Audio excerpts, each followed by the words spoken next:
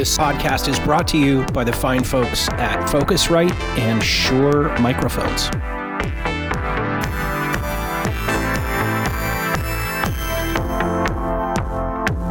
Hello and welcome to the Church Production Podcast. My name is Brian Blackmore. I'm the editor of Church Production Magazine. With us today is Loren Alldrin. Loren has been a writer for Church Production really since the very beginning. 20 years ago. It's hard to believe, Loren. What do you think? It's been a long time. Yes, the very first issue. And I took the cover photograph too, just to be well-rounded. I had forgotten all about that. Yeah. So Loren has, again, been a longtime contributor, product reviews, educational articles, just one of our consistent go-to writers.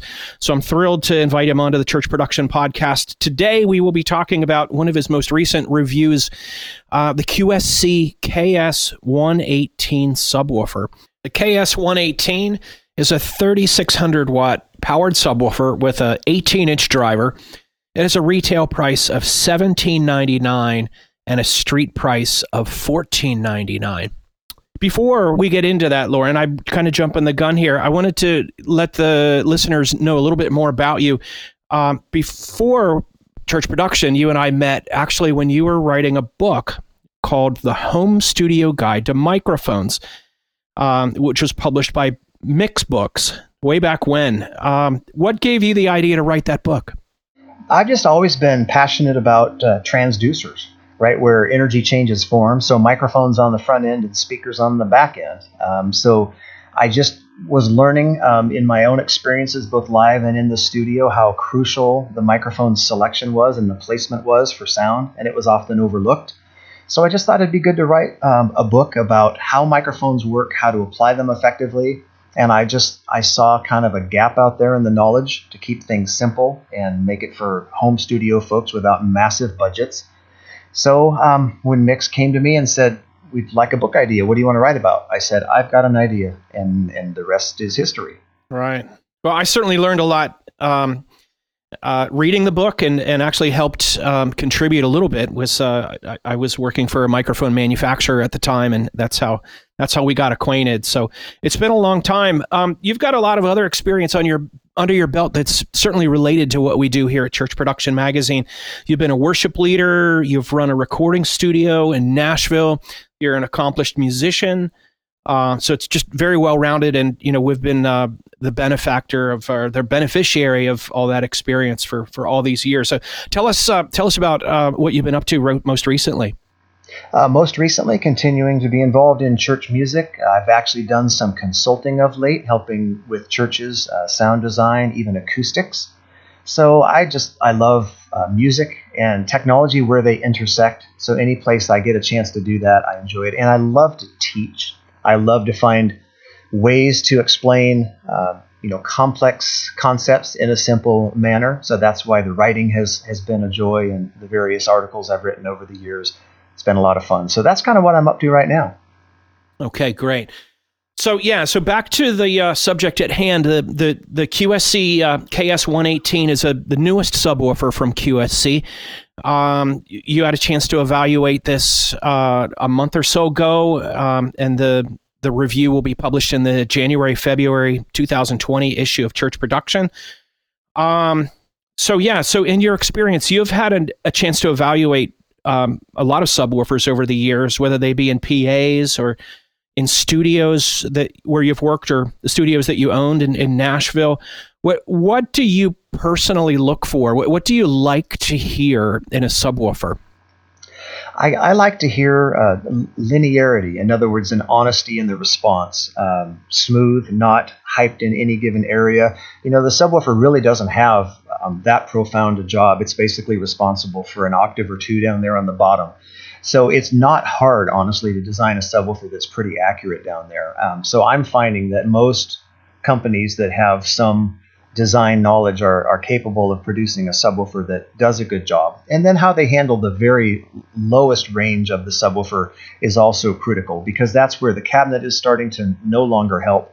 That's where the amount of energy you have to pump into the driver goes up essentially exponentially as you decrease the frequency, and the wavelength gets longer. So how they handle that and how they roll things off on the bottom is also something I'm kind of listening for. Okay.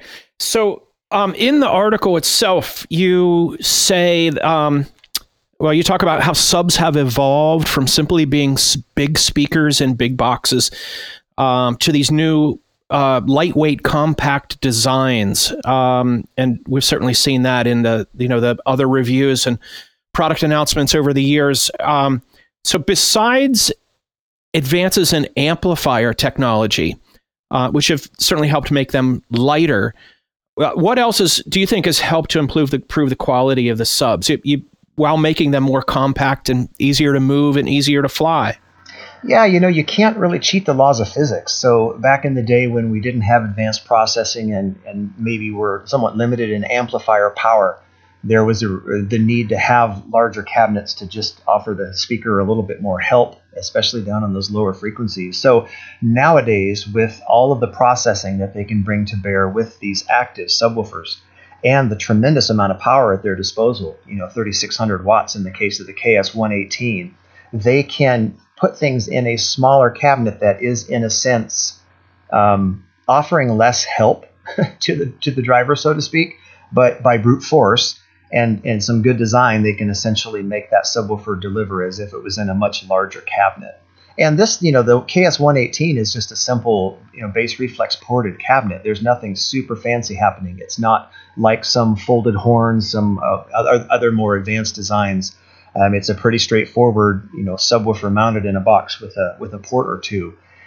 So the magic is really happening in the processing and the amplification in the case of a speaker like this, to be able to offer that sort of output, 36 dB max out of a cabinet that size. It's happening in the electronics largely. Yeah, it is remarkable how in the past 20 or 30 years what's happened with subwoofers. So the subs arrived probably 2 months ago now that the evaluation and the article are completed. But tell us what your first impressions were when you first opened these boxes. Well, I tell you, knowing what they were capable of in terms of their specs, I'm always surprised these days at the size and weight of the cabinets. With the type of amplification, the Class D doesn't weigh like we're used to. Back in the days when a good 3,000 watt power amp weighed 75 or 80 pounds. This whole sub weighs just over 100. So I'm consistently impressed with manufacturers' ability to pack so much performance into a small space. So when I was able to lift the sub out of the box essentially without any help and get it up and out, that's saying something, considering that one of those will generate 136 decibels. That's pretty impressive. And just the quality of the construction. I mean, this is definitely a well-made speaker, well thought out. The casters are sturdy and smooth. It's easy to roll around. The control panel is protected under some really heavy skid strips. So there's just, thoughtful design. QSC, they're no newcomer to this. As they say, it's not their first rodeo. They've designed a nice speaker. Okay, so one of the more interesting features in this product is the ability to do a cardioid or directional coverage pattern. So it requires two subwoofers to do this back to back, or I think you said on top of each other as well. So that's a relatively new feature in subwoofers due to the DSP processing that's now available. Tell us a little bit more about what the cardioid directional coverage is capable of, and then a little bit about what your findings were in a real-world evaluation. Sure. Yeah. With processing, with some phase trickery and other things that really become possible only in an active sub like this, you have the ability to essentially pit one sub against the other in a certain direction. So essentially, subwoofer A is canceling out the sound from subwoofer B as it would be radiating to the back. So with a pair of these subs and one of them flipped into the cardioid mode, you put them back to back and you get essentially a decrease in the amount of energy coming off the back of that array. And both of them ideally should be flat on the floor or on the ground with essentially their casters touching. They can also be stacked, although if I remember right, the decrease to the rear is not quite as much. So it's on the order of somewhere between 10 and 15 decibels, I believe, which in terms of power is quite a lot. But if you set up this a pair of KS118s in cardioid mode and you walk around as they're playing, you will hear a slight fall off in sound to the rear, which is the whole point of the cardioid mode. I found it to be more effective outside than in the venues that I tested the subs indoors, and primarily because when it comes to directionality and when it comes to bass, the enclosed space the subwoofer is in makes a huge difference in the performance, and it has to do with boundaries. It has to do with the way that bass reflects around in a room and bounces off walls. So I just found that the cardioid mode indoors wasn't as noticeable going around behind the subs and even walking around in the room in the various modes. Primarily, like I said, because the way the bass fills up any enclosed space. Now, the smaller the venue, I believe, the less effective the cardioid mode would be. And in larger venues, especially where the subwoofers were some distance from the nearest vertical boundary or wall, you might have more of a noticeable dip in that. And the idea is to keep the bass energy moving in the direction of the audience and not just kind of splashing around the whole room.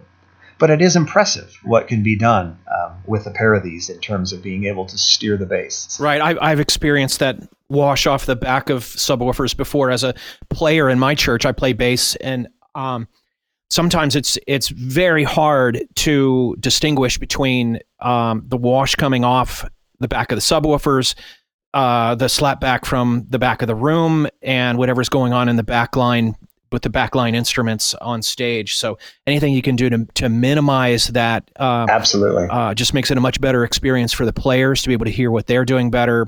And again, of course, for the sound engineer who's trying to create the best possible experience for those in the congregation. And in outdoor settings where you may be dealing with noise ordinances and potentially irritating people who don't want to hear your music, knowing the way bass travels, it doesn't really care where it's going. It tends to be omnidirectional if left to its own devices.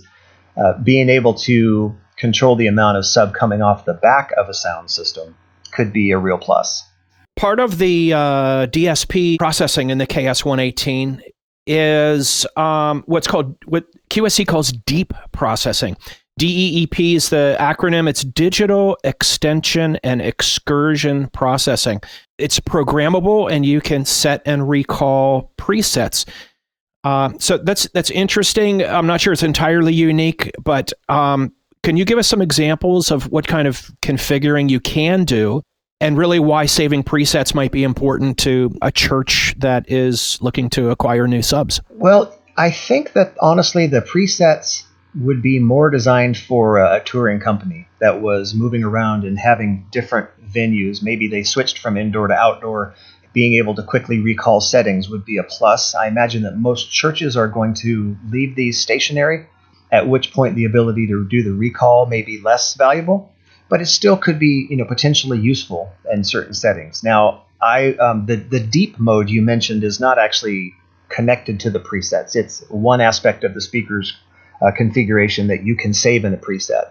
But what deep is primarily, not without using synthesis. Low frequency energy can be synthesized, essentially like an octave pedal in a guitar rig or a bass rig.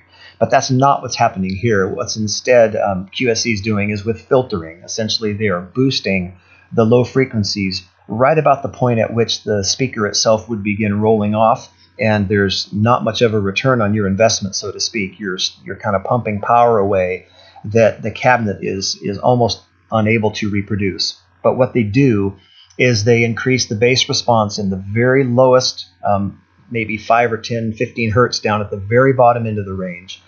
And because it's lower frequency and because the cabinet is essentially being asked to do something it really can't do, there's a loss of energy. So the amplifier is working very hard. The subwoofer is also working harder at greater excursions. But if you have enough power, and if you have a driver that's up to the task, you can get a little something extra out of it on the bottom. And I was able to hear that. Essentially, they're extending the low frequency response of the sub at the expense of a few dB. Now, as I mentioned in the review, considering that very few churches are going to be running these subs near their potential, they can engage the deep mode, and I did, and essentially just leave it on. You're picking up a few hertz of free low frequency response. And because you're not taxing the driver or the amplifier in most settings, you're just fine leaving it on. And it does extend the low frequency response noticeably. You mentioned that you used deep mode and you preferred to keep it on. You used it with and without deep mode engaged, and you preferred to keep it on. Why would you not want to use this? Why does it have to do with potentially the type of room you're in, or maybe if you're just looking for a different type of sound? The only time I could see someone opting to keep the deep mode off is if they were running these subs at 95% throttle. In other words, they were approaching the limit of what the driver could do in excursion or what the amplifier could do in output power to keep things clean. So you're outdoors. You've got a huge area you're trying to fill with sound. You maybe don't have enough of these subs really to do it right. Turning off deep mode will give you a few more dB of overall level. But really, honestly, that's the only reason I could think. There's no setting in a church that I could imagine where you wouldn't want those last few hertz down on the bottom end. They're not going to cause you any problem. But outside, if you were really at the limits of what the subs could produce, then asking them to give you those last few hertz is not beneficial. You would turn that off and let them function in their normal range. Okay. All right, Loren, is there anything else you'd like to add that maybe we haven't covered yet about your evaluation of the new QSC KS118? Well, I would say it's worth noting that QSC opted to not go with a Chinese-made driver in this device and instead put in an Italian-made B and C driver. And in sound reinforcement circles, generally it's understood that some of the best drivers money can buy come from Europe. In fact, in my studio, I have an older set of monitors that were made here in the States and were loaded with Danish VIFA drivers. And then a later version of that particular studio monitor was no longer made in the States and no longer with the Danish components. I'm holding on to those because that is something that's meaningful to me. So for QSC to put an Italian-made driver in and then stand behind the speaker with a 6-year warranty, I think that's telling. I think they're really trying to make a quality speaker that's going to, go the distance and serve a church for a very long time. Okay, very good. Loren, thank you so much for all your contributions over the years to church production and to our audience. Here's to many more. Again, look for the review of the new QSC KS118 subwoofer in the January-February 2020 issue of Church Production. Loren Alldrin, until next time. Thank you very much. This podcast has been brought to you by Focusrite and Shure microphones.